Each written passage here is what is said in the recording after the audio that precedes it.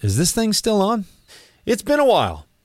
This show's been on hiatus for a couple of months. I told you that Doug and I were going to put something together, the likes of which you had not ever seen before, and I still plan to do that. But it's not going to happen in the immediate future because I've got bigger things on my plate right now.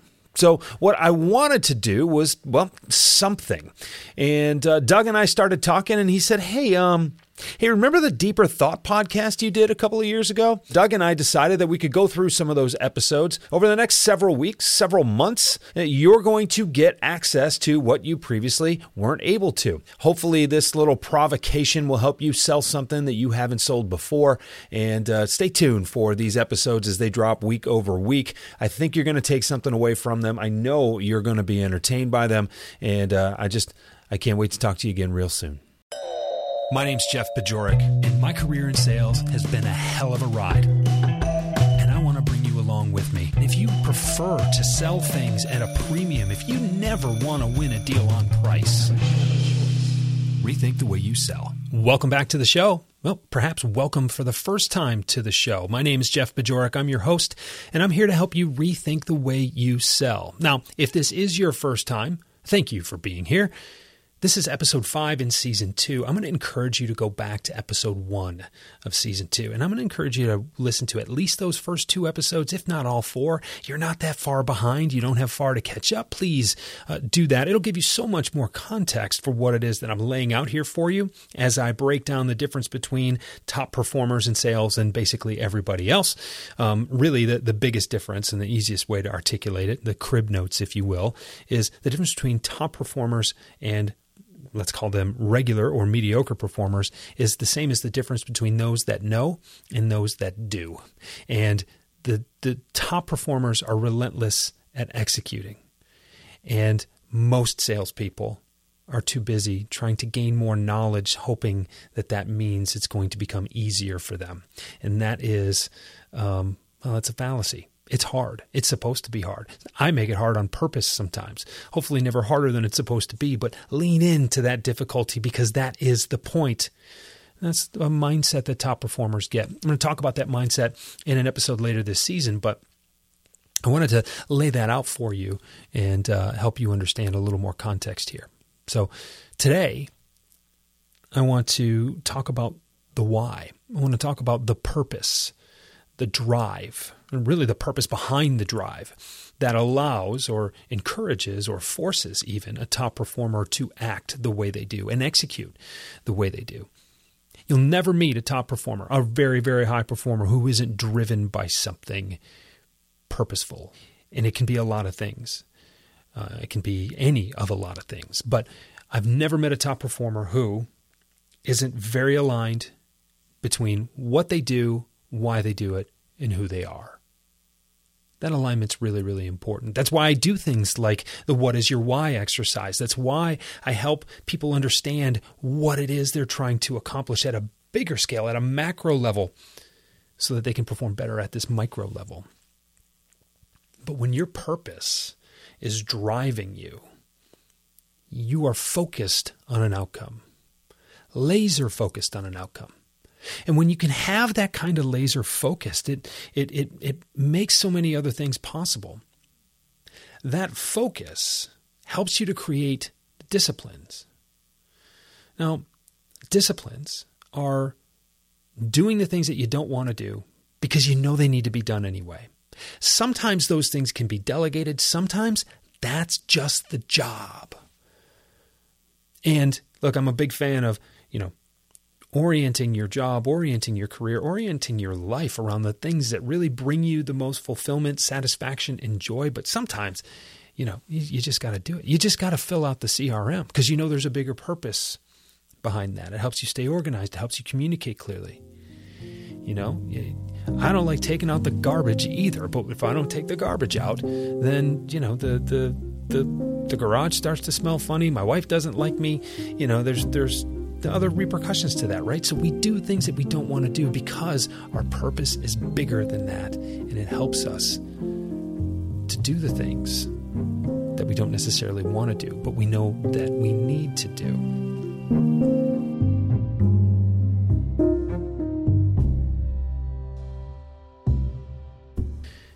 Do you have the discipline to do those things? Or are you running away from them, making excuses for yourself that this should be someone else's job, this doesn't need to be done at all, or isn't there an app for that, right? Are you coming at this from the concept of, hey, it's got to happen and the buck stops with me? Or are you really just complaining? You got to look in the mirror and you got to decide that. When you have that focus, and you have those disciplines down, you have to use that momentum to create boundaries as well. Now, this is the tough part because, high performers aren't necessarily doing more things than average performers. They're just doing different things. They have really strong boundaries. And this is difficult for salespeople because most salespeople are trained to say yes as often as possible. And hey, it's a lot more fun to say yes than it is to say no. But if you're not doing the things that only you can do, who's going to do them? And if you're being distracted, or if you are shifting or really violating your own priorities and doing things that aren't going to move the needle, then that is a waste of time.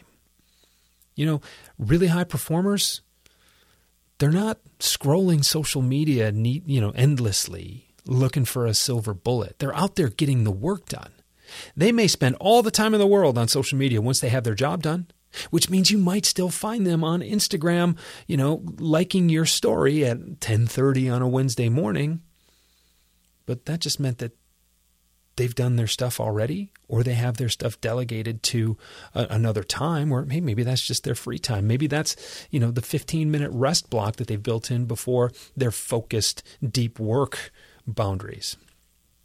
And I talk about that in terms of the calendar, right? Would your calendar be used as evidence against you in a court of law to convict you of being in sales?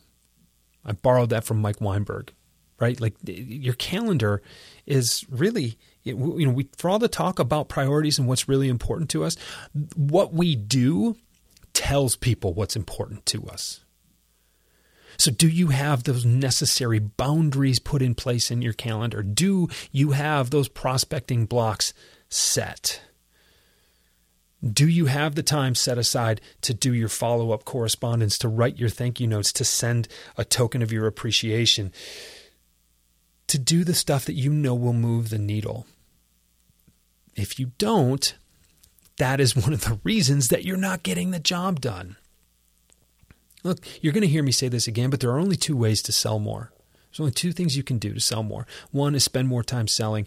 Second is to make sure you're advancing your sales process at every possible opportunity. But number one is spend more time selling. And I don't mean spending more time acting like you're in sales and looking busy for the sake of looking busy. I mean, are you executing the blocking and tackling, so to speak, of what a sales job requires? The other thing along this purpose-driven thread that I'm pulling on here is great salespeople, top performers, they're organized. Now, they're organized in their own way. They don't always have the cleanest desks. They don't always have the cleanest cars. They can't always find everything exactly where you would put it, when they organize their computers and their storage and things like that. But they know what to get. They know where to get it, how to get it, and they can get it quickly. So they have their own organization. They have their own systems. But that system enables them to move quickly. It enables them to move efficiently. It enables them to act. How many times have you been held up by something because you can't remember where you stored that file? You went to search it on the computer and it's not coming up. And, maybe that was on the other computer, whatever. Most of us have been there. I'm certainly not as good at this part as I could be, and I'm working to fix that because I know it gets in my way. But when you feel organized physically, you will also be organized mentally. And that lack of friction in your mental processes allows you to execute a lot better. So when we go back to it, it's the people, the top performing sales professionals, they're better at executing because they are better at removing the obstacles that get in the way of them executing. And what I wanted to mention today were really what comes down to 4 specific aspects: focus, discipline, strong boundaries, and good organization. Now, over the next week or so, I'm going to talk to Larry Levine, and I'm going to share that episode with you. Larry talks about a sales manifesto. Manifesto is one of my favorite words. It's just a cool one to say.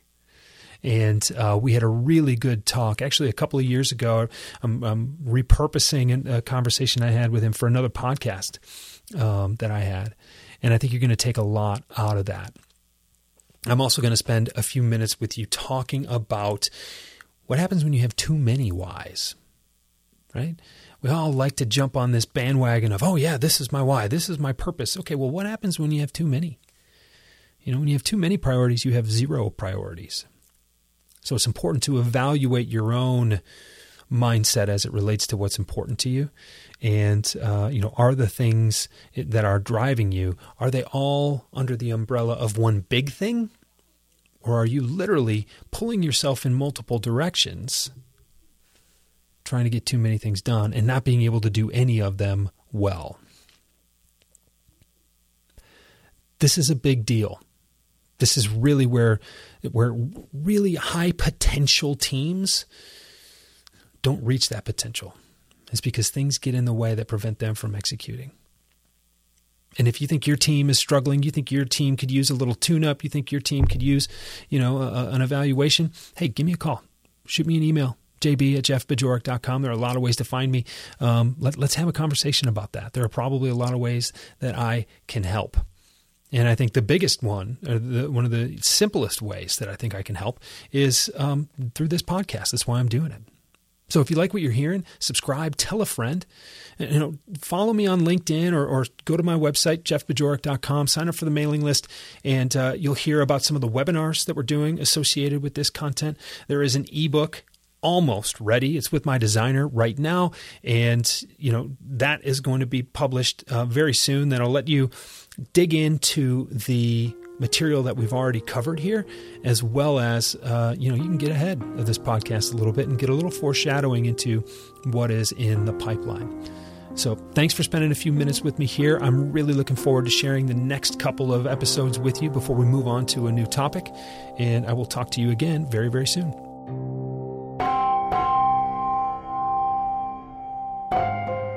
Rethink the Way You Sell is a Pod About It production. It's mixed and edited by Doug Branson, with music by Blue Dot Sessions and Doug Branson. This podcast is masterminded by Jeff Bajorek.